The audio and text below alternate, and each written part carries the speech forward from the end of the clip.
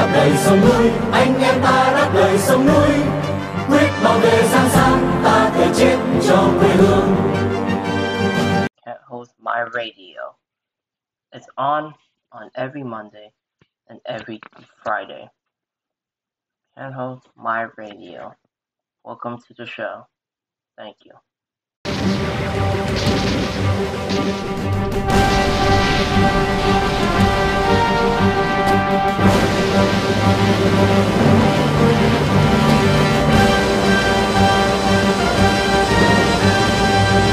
Welcome to the 217th episode of Team Count on My Radio today. Happy Monday. And happy Labor Day. Hopefully I can give out to shout out to all of the workers that work their butts off to make this country better, and the people who actually contribute to our society, because without them we would have not been stronger as we are today. And workers' rights are one of the biggest importance that we are in America today, because everybody should have rights. They're just like they're humans and not robots. I can guarantee you that.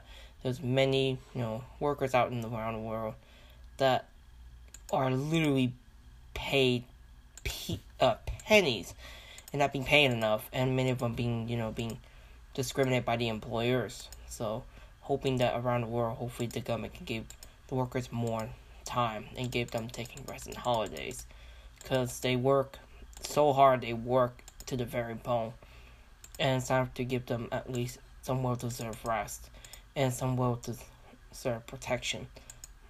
Even then, the government cannot do much about it, but we people can give that kind of help to the workers that needed our help.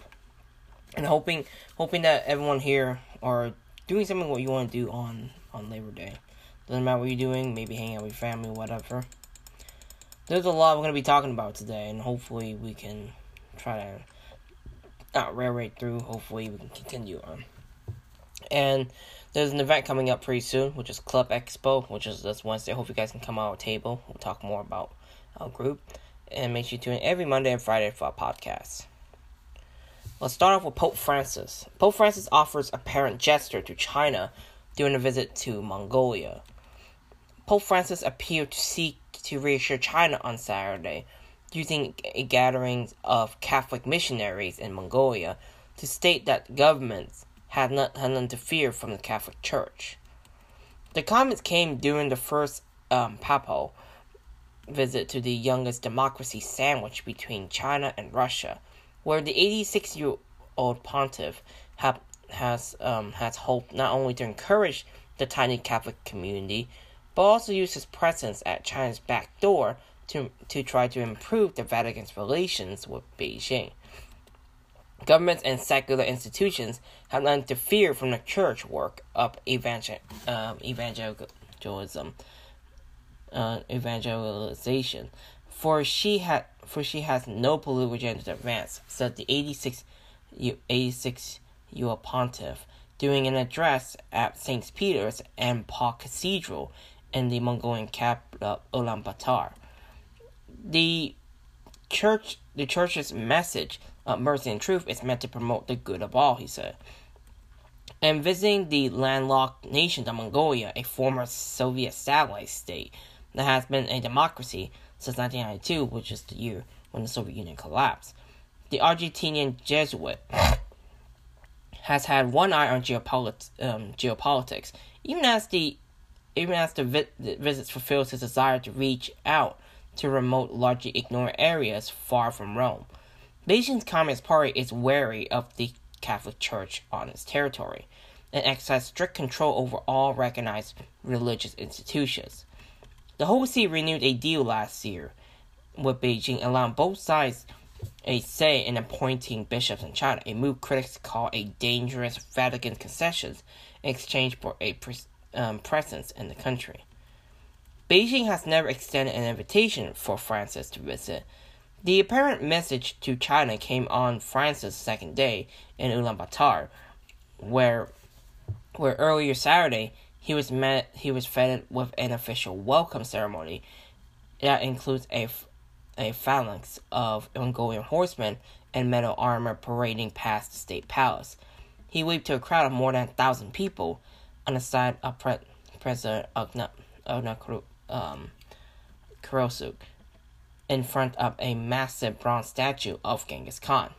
Calling himself a pilgrim of friendship, Francis extolled the virtues of the country, including its nomadic people respectful of the delicate balance of the ecosystem.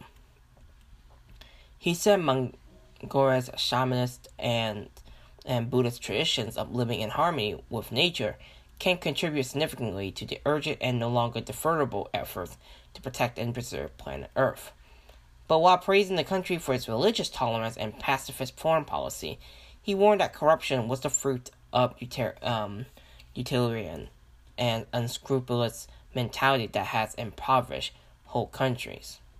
Again, underscoring the benefits of organized religions, he said they can represent a safeguard against the insidious threat of corruption, which effectively represents a serious menace to the development of any human community. Mongolia has been marred by corruption and environmental degradation in recent years, with its capital suffering from some of the world's worst air quality and embezzlement scandals sparking street protests last year. Vast swathes of the country's territory are also at risk of desertification due to climate change, overgrazing, and mining. In the vast of Sukbatar Plaza, named for a Mongol revolutionary hero, many hope to catch a glimpse of the leader of the world's 103 billion Catholics.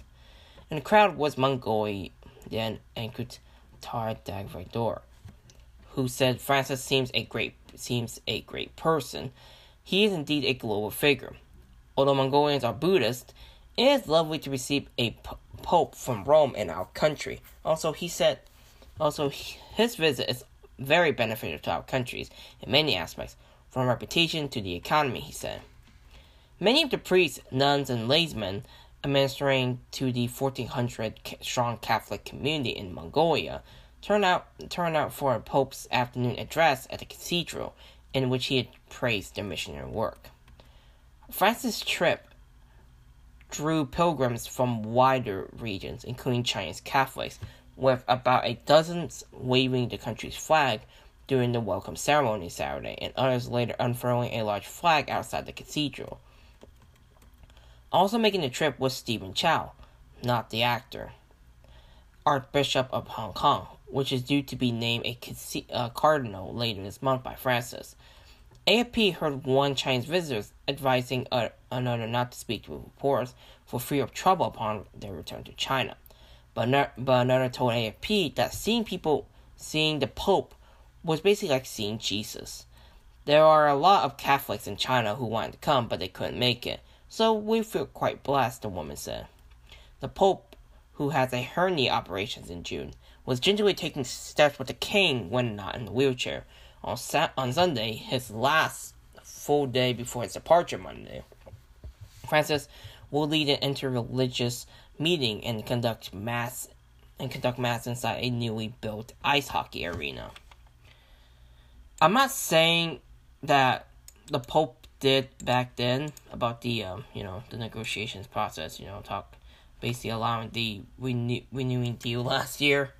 I don't know why it was a good idea to do it. Look, I have no problem with them trying to actually put in more effort, trying to get these guys to at least respect the religious. I mean, it's a Chinese Communist Party. What would they respect to? Who would they respect to? They're not gonna respect anybody. Even if that would happen, what would they respect? Because the Communist Party will always be the Communist Party. You can't change it. You can't do anything about it. Because the Communist Party will do whatever they want, and they will just sit there. They're basically, when it fails, it fails. It's basically like, who gives a frick, right? Who gives a crap about what's going on? They do what they do. If we fail, we fail, right? 3 Hong Kongers pled not guilty to inciting others to kill police officers and their families in 2019. 3 Hong Kongers have pled not guilty to inciting others to kill police officers and their family members through messages shared in a WhatsApp group in 2019, local media reported. Alfie Kwan, who's a 49-year-old salesperson, Yip Chi-hing, a 30-year-old personal trainer and an owner of an engineering company, and Johnny Zhang, who's 50 years old, appeared in front of District Judge Kathy Chung at District Court on Monday. The trio has pled not guilty to 2 charges of incitement to cause grievous bodily harm with intent over messages that allege incited others to kill police officers or their families sent in a WhatsApp group containing around 100 people at the height of the 2019 protests. According to the prosecutor, they were suspected of mentioning using a bomb to hurt police officers and issuing a bounty for killing officers in a WhatsApp group called Hong Kong Audi 5 Club on October 7, 2019. Two policemen in the group who captured screenshots of those messages and sent them to colleagues for investigation appeared as prosecution witnesses on Monday. Their discussion spread a hatred of the police while mentioning detailed ways to harm officers, the prosecutors told the court. The messages were triggered by a video sent to the group, which showed security guards preventing police from entering a shopping mall during the 2019 protests. Kwan sent messages to the group, including if the evil police were not out of control, ordinary people will not be out of control. Dozens of evil cops should die first, and no revolution is peaceful, according to the prosecutor. Yip, meanwhile, said in the group, right now, no one is killing policemen or their wives and children. If any martyrs is willing to, I will definitely donate money to their family. John commented, those evil cops raped and killed others. I apologize for saying that word. Their deaths will not make up for all their crimes, the court heard. A total of 579 messages were sent to the groups in a discussion lasting around an hour and a half of the night of October 7, 2019, the court was told. The 3 defendants were arrested on December 31st, 2019, and were granted bail. The prosecution said they called 3 witnesses, including the 2 policemen who captured screenshots of the WhatsApp group, and 1 expert witness, while the 3 defendants will testify later on and will call a witness as well. Of course, for my own opinion, that's ugly. I don't think it was a good idea to say those kind of things. But this is basically, I can see both sides, right? It's basically, you push them to the brink of that they end up going something as drastic and go something as much more, violent on that kind of setting. So for me, it's more of during the time period because the government's pushed them. They push them to the corner, push them to the cliff, and once that happens, they're gonna go off, right? Mainland flocked to Hong Kong for higher interest rates, financial security, and amidst growing economic wealth. After a journey of hundreds of miles from Henan Province in north-central China, Wang arrived in Tsim Sha Tsui branch of the Bank of China, Hong Kong, at 5:30 a.m. She managed to secure first place in the queue that has grown to nearly 60 people before the bank opens its door at 9 a.m. Like Wang, all those waiting in line on Tuesday last week spoke Mandarin, and all were there for the same purpose: to open new accounts amidst growing economic uncertainty in mainland China. We traveled with kids this summer and purchased insurance policies in Hong Kong. We had to set up a new account to transfer money from the mainland to pay out insurance fees. Wang, in her 40s, told Hong Kong Free Press in Mandarin. She requested that her surname only her surname be used. Over the past decade, savings insurance plans in Hong Kong has been seen as a way to transfer money out of the mainland China for financial safety, life protections, and high interest rates.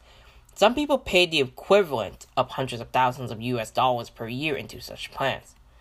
Recently, there have been a surge in mainland Chinese purchasing insurance in Hong Kong. According to the state's insurance authorities, new business premiums from mainland China visitors in the first half of 2023 were $31.9 billion.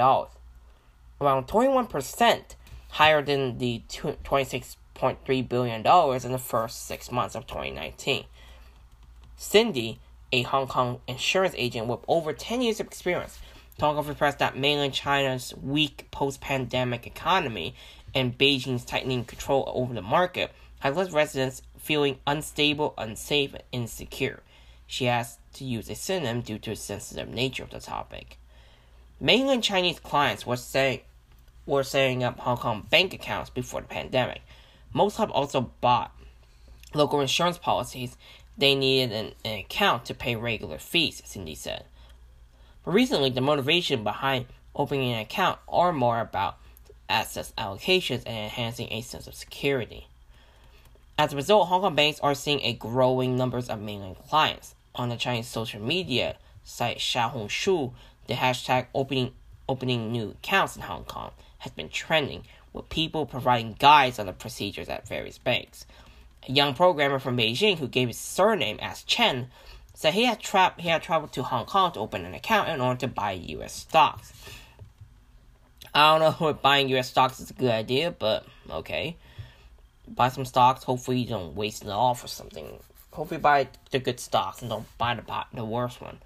Chinese authorities have banned residents from exchanging U.S. stocks through online brokers, such as Hong Kong-based Bright Smart Securities since February. In May, Chinese brokers, including Futu Securities and Tiger Brokers, pulled their apps from the mainland Chinese markets.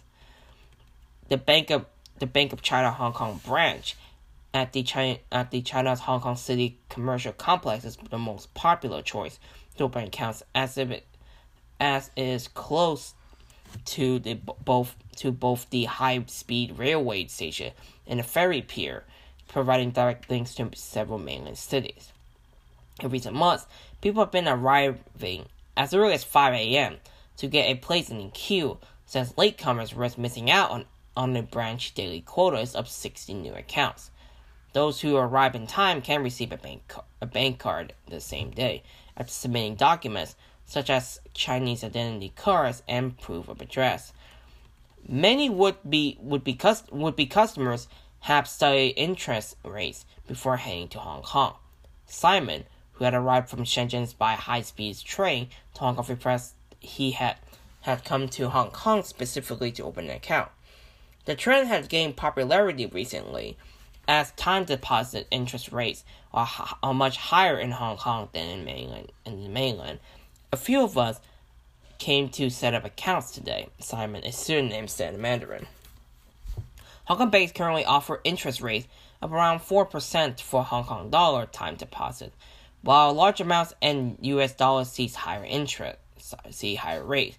In mainland China, time deposits offer less than 3%. The military-inspired hashtag Deposit Special Forces has trended on Xiaohongshu since early this year, with people comparing the interest rates offered by different banks and then taking high-speed trains across provinces to open new accounts, paying higher interest.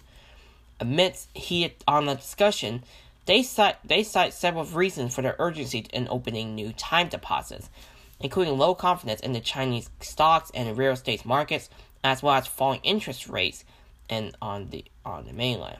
The property industry, which accounts for about 30% of China's gross domestic product, have been in crisis since Beijing implemented policies restricting developers' financing in 2020.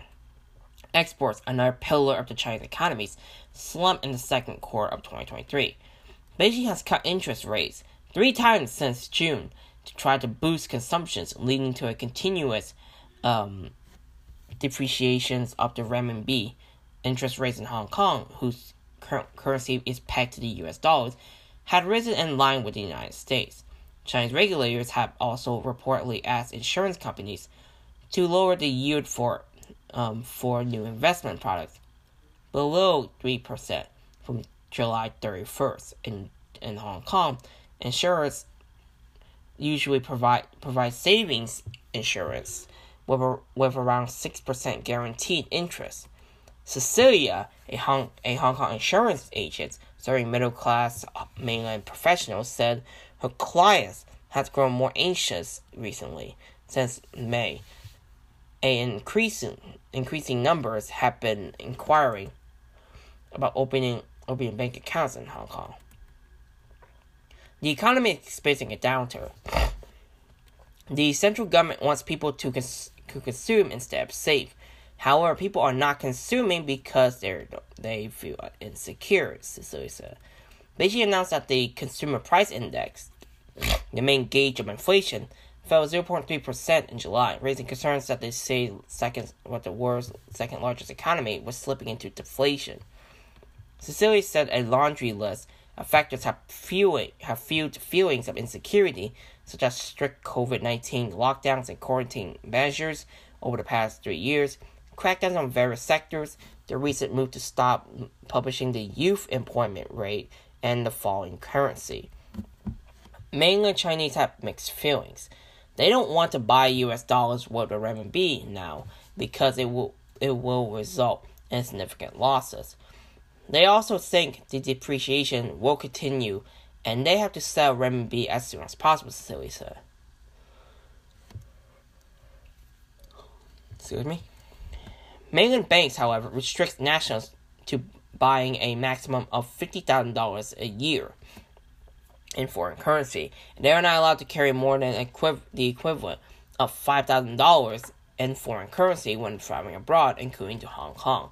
Purchasing large sum savings insurance plan through Union Pay card was seen as a means of moving money out of the country, but Beijing tightening its grip over capital flows in 2016, banning people from buying non-consumption insurance policies through Union Pay. Some risk reallocating their money through underground banks, a financial area that has seen in Beijing's crosshairs earlier this month. Chinese authorities arrested the founder and CEO of an immigration agency over an illegal exchange of foreign capitals. To cater for demand, some local bank branches have even extended opening hours and recruited more staff. However, Andy, a Hong Kong insurance agent who requested a pseudonym, told Hong Kong Free Press that Beijing's control make it difficult to move a lot of money to Hong Kong. Recently, a new trend is that clients are choosing to carry cash from the mainland to Hong Kong from time to time to allocate money. Hong Kong Free Press has reached out to the Bank of China Hong Kong branch, HSBC, and Standard Chartered for comments and to inquire about up-to-date figures regarding the numbers of new accounts openings, but did not receive any responses. According to Hong Kong's monetary authority, banks in Hong Kong must conduct due diligence on customers and undertake other measures to comply with anti-money laundering laws when opening new accounts. Emily, surname, who works in compliance for a private bank, to Hong Kong Free Press that banks in the city were always accessible for non-local residents to open new accounts, as long as enough documents were submitted. But in terms of due diligence and compliance audits, mainland China present more risk, she added. Mainland clients have felt more and more insecure this year. The middle class is the most worried, says Cecilia, the insurance agent. The rich has already made plans to put their money in foreign countries. Now, China said that everything's doing good. I mean, you're looking at one factor, but what about everything else? Right? Look at everything else. Why aren't many Hong Kongers? Why aren't many Chinese? Now, the Communist Party keeps saying that, oh, look at China, while economy is doing so well. If you're saying you're doing so well, why does many people, and many corrupt officials and many people are moving the money out of this country? So, yeah, that doesn't mean, if you say they love China so much, why so many people are leaving? That's the truth. Why are they still leaving? Because if they're leaving, then that's not good. And you're saying that, well, they're staying, well, maybe they're leaving because they want to move to somewhere else. You know, they want, okay, I have a problem with that. Why are they leaving? Is it because they don't want to deal with your crap? Is it because they don't want to, deal, because they're so they're so, the Communist Party is controlling almost because everything's controlled by everything, right? There's no way you can live in that kind of conditions. Now,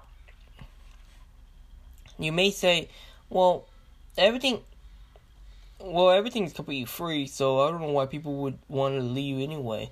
Why can't they just stay? Why can't they just stay? Now, I gotta say to you is this. How much the economy is doing so well? If they're doing so well, why are they leaving? If it was me, I won't stay there either. So, why would I stay there? Tropical cyclone Haikui heads for southern China after double landfall in Taiwan. Typhoon Haikui toppled hundreds of trees, damaged coastal roads, and dumped torrential rains across Taiwan Monday before it weakened into a severe storm and headed for southern China. Haikui had initially appeared to depart the island, but made a second landfall early Monday in southwest Kaohsiung before it was downgraded to a severe tropical storm as it moved out of into the Taiwan Strait. There were no reports of deaths, but destruction was seen in coastal Taitung, a mountainous country in the less populated eastern Taiwan, where the storm directly hit the day before. I lived here for so long, and I've never seen such wind gusts. Chen Haifeng, 55 years old, a village chief in Taitung Donghe Township, where he was with an early morning work crew removing trees from the road. Although Haikui is considered to be less severe than previous storms, Chen said it felt more powerful. It came straight through us.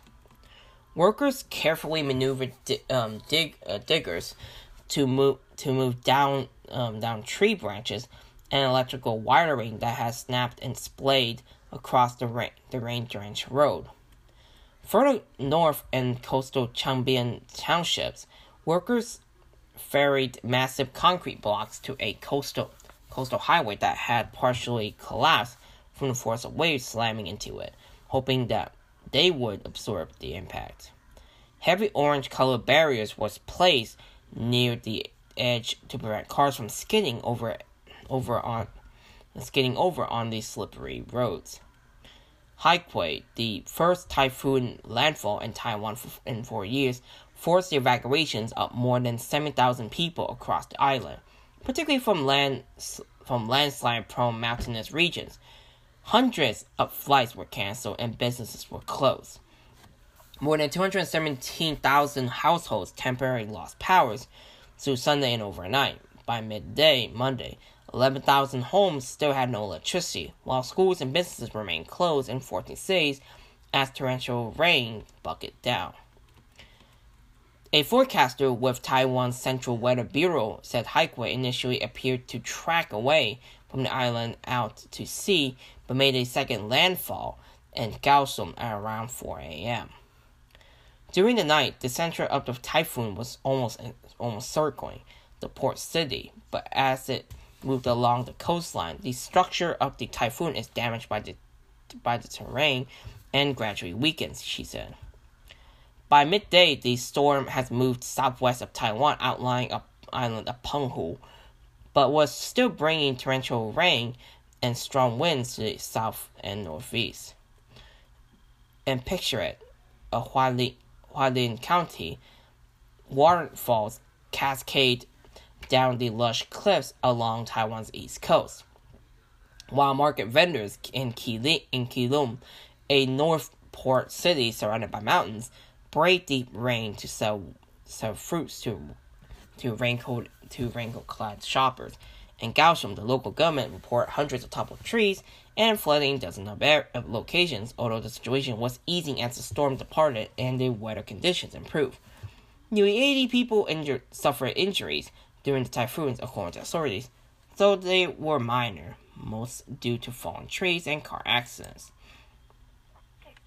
Hoping these guys will stay safe, guys. So Taiwan, stay strong. You guys are gonna make it soon. I mean, it's great that no one died, but think about how awful it is to hear that kind of news, that some people had electricity being blown out. There's plenty of people around right now. I don't know how long that their powers will be knocked out. Hopefully they get the powers back on again. Because I know there's plenty of storms around the world that literally will knock the power out, and they took them a week and they won't even turn on yet. Hong Kong civil servants joined Super Typhoon Saola cleanup efforts, as 86 injured and 1,500 trees felled by storm. Classes for the new school year begins on Monday, after being delayed last week by Super Typhoon Saola, as Hong Kong assessed the damage inflicted by the storm that battered the city last Friday and Saturday. At least 86 people were injured, and more than 1,500 trees succumbed to strong winds, with government employees enlisted to help with the city-wide clear-up on Sunday. A little over 24 hours after the Hong Kong Observatory canceled all wet storm warnings last Saturday, as Saola departed, the observatory raised its standby signal number 1 at 4:40 a.m. on Monday, as another tropical cyclone, Haikwei, entered within 800 kilometers of Hong Kong. The warnings would remain in place for most of the day, according to Choi Chun-wing, the observatory acting senior scientific officer, said on an RTHK program on Monday. 86 people sought medical treatment at public hospital for injuries received during Saola, which warranted the city's highest storm warnings, Hurricane Signal number 10, according to a government's press release on Saturday. Additionally, 520 people took refuge at 40 temporary shelters across the city, opened by the Home Affairs Department. Government department received 1,545 reports of falling trees, while the Drainage Service Department confirmed 21 cases of flooding and 2 reports of landslide were received. Saola also postponed the start of the new school year from last Friday to Monday. The Education Bureau announced a day before Saola's arrival that all kindergartens, primary, and secondary schools would suspend class last Friday.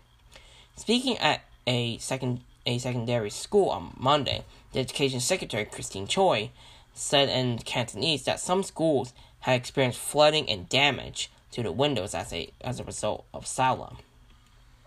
Civil servants from several departments joined cleanup operations on Sunday as part of the government-wide mobilization mechanism.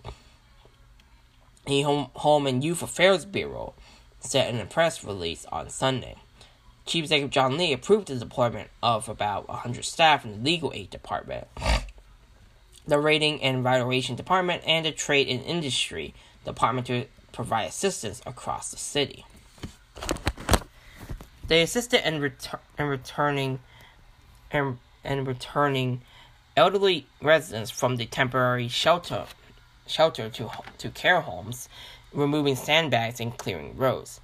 The Development Bureau and the department under its purview, including tree management departments and the building departments, helped removing signboards with obvious dangers and handling roadside trees at risk, according to the Bureau's Facebook post on Sunday. This is an example of what the government should be doing. They're not sitting in their office, not trying to sit in their office and try to go, okay, let's talk about national security. That's not a time you should be talking about that. You should be talking about how to improve your PR for right now. China's Premier Li Qiang will lead its G20 delegations, not Xi Jinping. Premier Li Qiang will lead China's delegations to the G20 summit in India this weekend. If I can get my charger. In India this weekend, Beijing said Monday, confirming Chinese leader Xi Jinping will snub the meeting of the world's biggest economies. Speculation and media reports have swirled for the past week that she would snub the event, but China has remained silent on the issue. U.S. President Joe Biden has said he would be disappointed to see Xi skip the gatherings of world leaders in New Delhi. Beijing Foreign Ministry confirmed Monday that Li would be at the G20 Leaders Summit on Saturday and Sunday, which is described as an important forum for economic cooperations.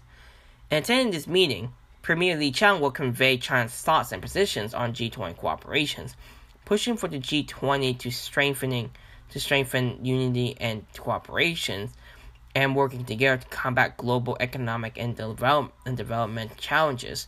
Spokeswoman Mao Ning told a regular news briefing. Asked whether the announcements meant she would not travel to New Delhi, Mao said, "I have made an announcement about this just now. Premier Li Qiang will lead a delegations to New Delhi, India, to take part in the G20 Leaders Summit." The group of 20 major economies consists of 19 countries and the European Union, making up about 85% of global GDP and 2/3 of the world's population. The summit has taken on additional importance this year, as many countries wrestle with high inflations and economic turbulence and amidst slowing recovery from the COVID-19 pandemic.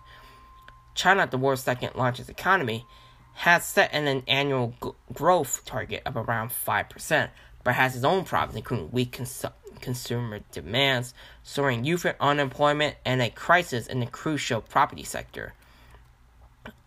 Asked about Xi's reportedly not planning to join the gathering in New Delhi, Biden told reporters on Sunday, "I'm disappointed, but I'm going to see him," without elaborating. She has attended every G20 summit since coming to power, except Rome in 2021 when he participated by video link. That's still something. It's not like it's nothing, right? She likely the absence from New Delhi stands in contrast in his grand reception at a key summit of major developing economies last month. The Johannesburg meeting of the so-called BRICS nations, Brazil, Russia, India, China, and South Africa, saw the Chinese leader take center stage as 6 new countries were admitted into the bloc. Argentina, Ethiopia, Iran, Saudi Arabia, Egypt, and the United Arab Emirates, or UAE, will become full members from January 1st, in a decision that Xi hails as historic. The expansion is also a new starting point for the BRICS corporations. It will bring new vigor in the BRICS corporations mechanism and further strengthen the force for world peace and development, she said at the time. China has long campaigned to expand and strengthen BRICS as a counterweight to the U.S. and Western dominance of the world affairs, especially as tensions have grown over technology, trade, human rights, and other issues. Beijing also has a long-running border dispute with G20 host nation India, with deadly brawls breaking out along their contested boundary in recent years. I wonder why that he's not going. I'm always thinking what he's trying to hide here, what he's trying to do. There's 2 final reports we'll be talking about, and we'll talk more after the break. Welcome back. 4 Hong Kong Democrats bid for final appeal against COVID-related convictions rejected by top court. Hong Kong's top court has rejected 4 pro-democracy figures' attempt to lodge a final appeal against convictions linked to breaching COVID-19 social distancing rules during the Labor Day protests in 2020. The Labour Party's Lee Cheuk-yan, who is currently in detention facing a subversion charge, was brought to the court final appeal in a correctional service department van on Monday morning, local media reported. He was joined in court by Mak Duck-ting, along with Goh Win-king and Stanley Ho Wai Hong, had applied for leave to appeal their convictions. They were amongst 8 people convicted in March 2021 of violating social gathering limits after marching in 2 groups of 4 to the government's headquarters at Admiralty as part of a Labor Day protest in 2020. The case was the first trial involving alleged violations of the limit on group gatherings of more than 4 people. Along with the Labour Party members, Avery Raphael Wong, the bold Chungking Singh, and long-haired Leung Kwok-hom of the League of Social Democrats, was sentenced to 14 days imprisonment, with the sentence suspended for 18 months. The High Court rejected an appeal against their convictions last October, with Judge Albert Wong upholding the rulings that the 8 shared a common purpose, and that the 2 groups were close to each other, regardless of whether they had maintained a 1.5 meter distance. Excluding the other 7 applied for leave to appeal to the state's highest court, but were denied by the High Court. The 4 Labour Party members then directly filed an application for a leave to appeal to the Court of Final Appeal. The pair appeared before permanent judge Roberto Ribeiro, Johnson Lam, and non-permanent judge Robert Tang, local media reporter.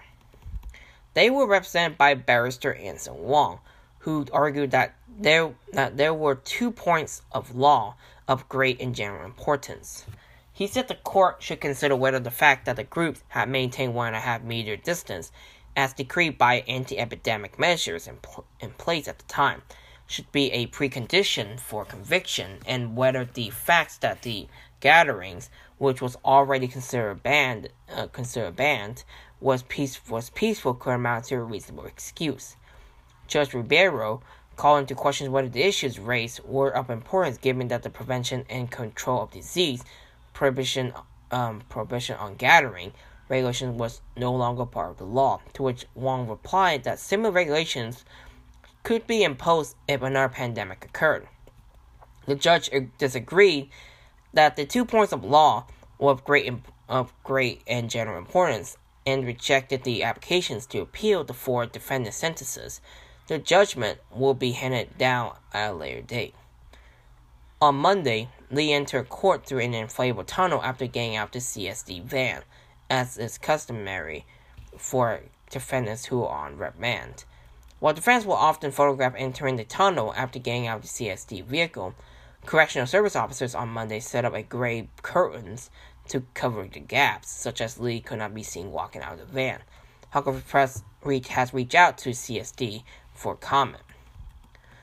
Speaking to reporters outside the courtroom, Mak said that he expected the court's ruling, calling it complete denial of freedom of assembly and processions.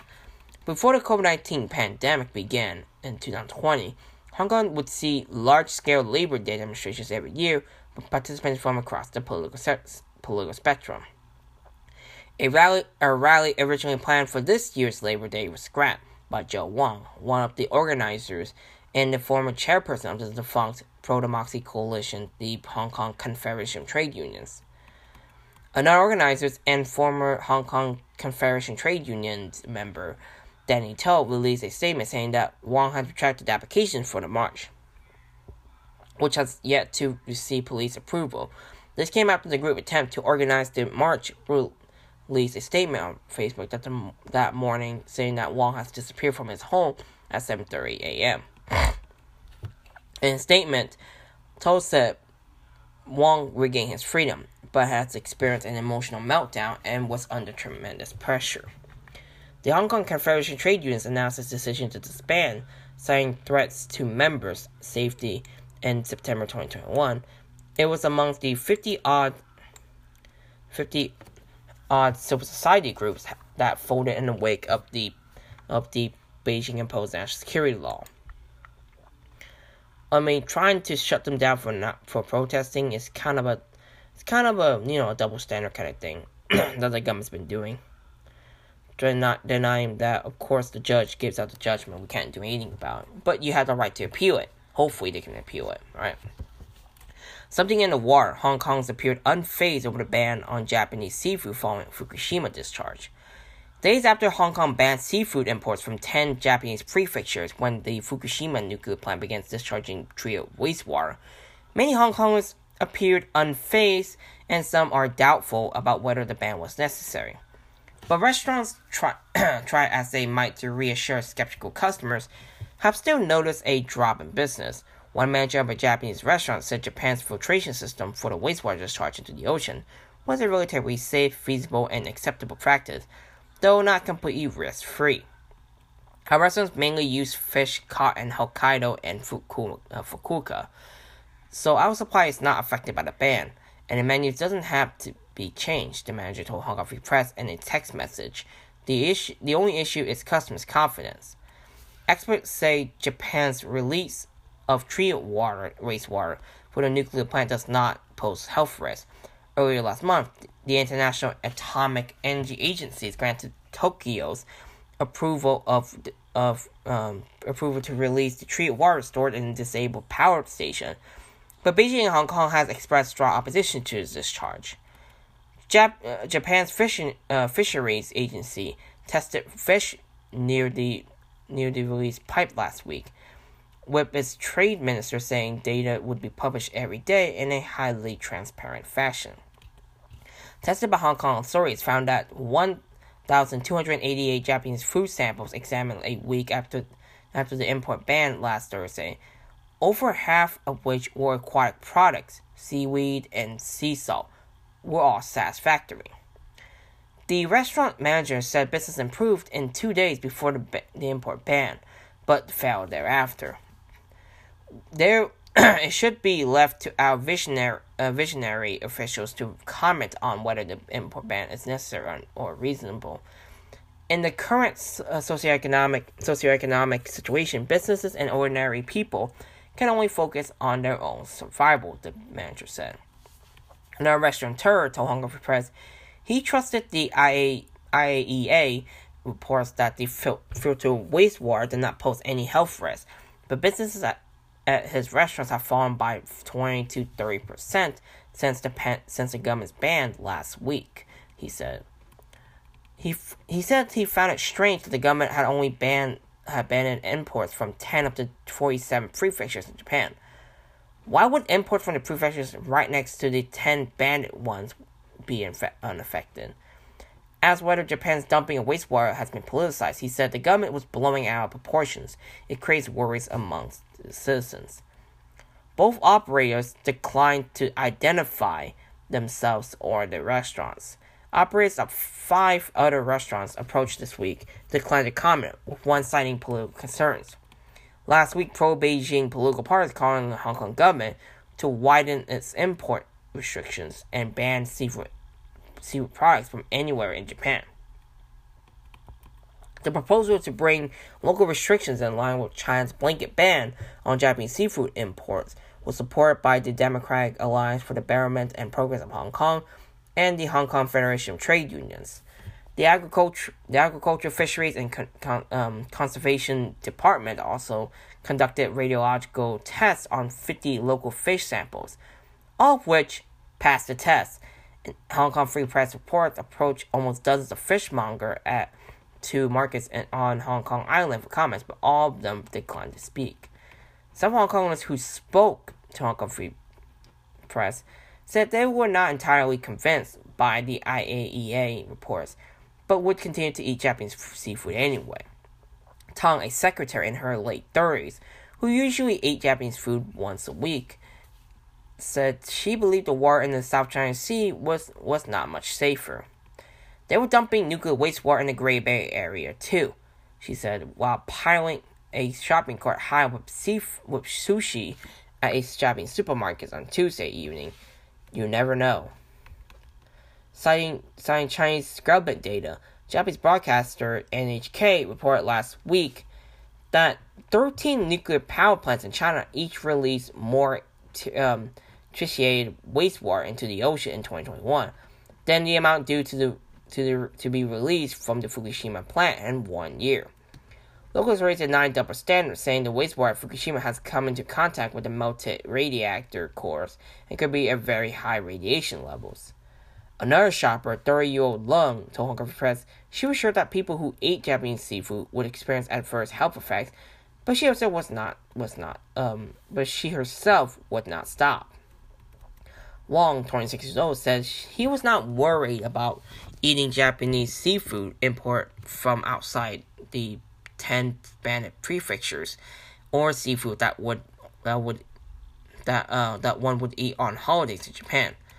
Asking people to exercise more caution over the source of Japanese seafood, he said he did not have a specific preference. Holding a Japanese box of sea urchins, while he eyed assorted sashimi platters, Wong described the Hong Kong authorities' move to ban seafood from 10 prefectures as too strict and possibly not sufficiently supported by scientific research. Instead, he thought the onus should be on a consumer to decide whether to buy. I'll still be at ease eating Japanese seafood, he added. One person said he would eat less Japanese seafood for the time being, unless there is evidence stating that the effects of the pollution is minimal. I think we never tried such a large-scale radioactive material sewage operation, so nobody knows what the real effects are, he told Hong Kong Free Press by text message. I admit, I'm not educated enough to comment on the situation. Even the Hong Kong people just thought it's just like, what? I don't get it. Of course, we should be safe, but at the same time, I don't know if they're overreacting or whatever, but you should realize the Chinese government dump wastewater more worse than it is than what the Japanese is doing in Fukushima. One final report for today. Even though in the air happy before we took a break, I said 2, but we did 3. There's 2, and this is the third one, so let's carry on, right? Hong Kong Democratic Party fundraising dinner acts after 2 restaurants pulled out last minute. Hong Kong's largest Democratic Party has called off a fundraising dinner after 2 restaurants that were meant to host the event pulled out at the last minute, one citing broken windows after the typhoon. Lau King-hei, the chairperson of the Democratic Party, told Hong Kong Free Press on Monday morning that the dinner, scheduled to take place that evening, would not go ahead. The fundraising dinner was initially arranged at a restaurant in the Marco Polo Hong Kong Hotel in Tsim Sha Tsui, but the hotel said last Thursday that it had canceled the party's bookings. It did not give a reason, Lau said. The dinner was then moved to a restaurant called Federal Cruise Banquet Center, located in Kai Tak Cruise Terminal. But the restaurants informed the party on Sunday that it had to undergo maintenance work due to window broken when Super Typhoon Sala hit Hong Kong on Saturday. We did not try to find another venue, Lo said. We are already very tired. The Democratic Party has struggled to find restaurants to host its events in recent years, with many refusing the reservations or backing out at the 11th hour. In February, the party had to postpone its spring dinner after 3 venues canceled on them. The last pulled out just 2 hours before the dinner, citing urgent gas meter maintenance. Last year, a restaurant in Tsim Sha Tsui shopping mall that was meant to host a fundraising banquet backed out after saying there were COVID-19 clusters nearby. When asked, the restaurant told reporters it was closed for maintenance that day. Other restaurants on the same floor of the mall was operating normally and said they did not hear of any COVID-19 cases in the vicinity, local media report. Low said around 200 people were expected to attend the Monday night dinner. Hong Kong Press had reached out to both restaurants for comments. The last time that the Democratic Party held a large dinner event was in March 2019, before the protests that year and the COVID-19 pandemic. Law said he believed the strings of restaurants' cancellation was no coincidence, and that the businesses must be facing external pressure. One after another, the same thing has happened to us, she said. Plus, now the economy is so bad, the restaurants probably don't have good businesses at night. We're trying to invigorate the economy here. There must be some people behind the scene giving the restaurants pressure, Law said, though he had no way of knowing who those people may be. The two cancellations for the Monday dinner came after state-backed newspaper One Way Poll published an editorial last Tuesday accusing the Democratic Party's fundraising dinner of likely being a platform for the party to continue covertly promoting illegal protest-related information. The newspaper said on that surface the party was fundraising to continue operations and the upcoming district council elections, but that in reality the money could be related to raising legal fees for activists charged in the 47 Democrats case. Before 2019, the Democrats' Party events were regularly attended by top officials and members of the pro-establishment. Then Chief Secretary Matthew Chung and Financial Chief Paul Chen were among those present at the fundraising diner in 2019. While in 2018, then Chief Executive Carrie Lam donated $30,000 at the event. So I don't know why restaurants would be pressured to be that kind. This is something, it could be governments behind it, I don't have evidence we don't have proof, of course. We don't know, it could be the government's doing it. So the only thing we're proving is that the government is trying to make sure that they don't exist or they don't actually hold any events whatsoever. So my message to the Democratic Party is that hopefully they continue on doing their things. Hopefully they can able to make the fundraising event. And please stay safe, guys. And thank you for tuning in. If you guys enjoyed the podcast, make sure to tune in every Monday and Friday for our podcast. There's an event coming up pretty soon. There's no podcast for today, because Labor Day and the school closes and we can't be there. But we will have it next week. We have our podcast next week, and we also have our SJ meeting next week. And that's it for today, and we'll talk more next time. This is Team Cal, My Radio, signing out. Hope you guys have a great day. Take care. Đáp lời sông núi, anh em ta đáp lời sông núi, quyết bảo vệ sáng sáng, ta thể chết cho quê hương. Can't host My Radio. It's on every Monday and every Friday. Can't host My Radio. Welcome to the show. Thank you.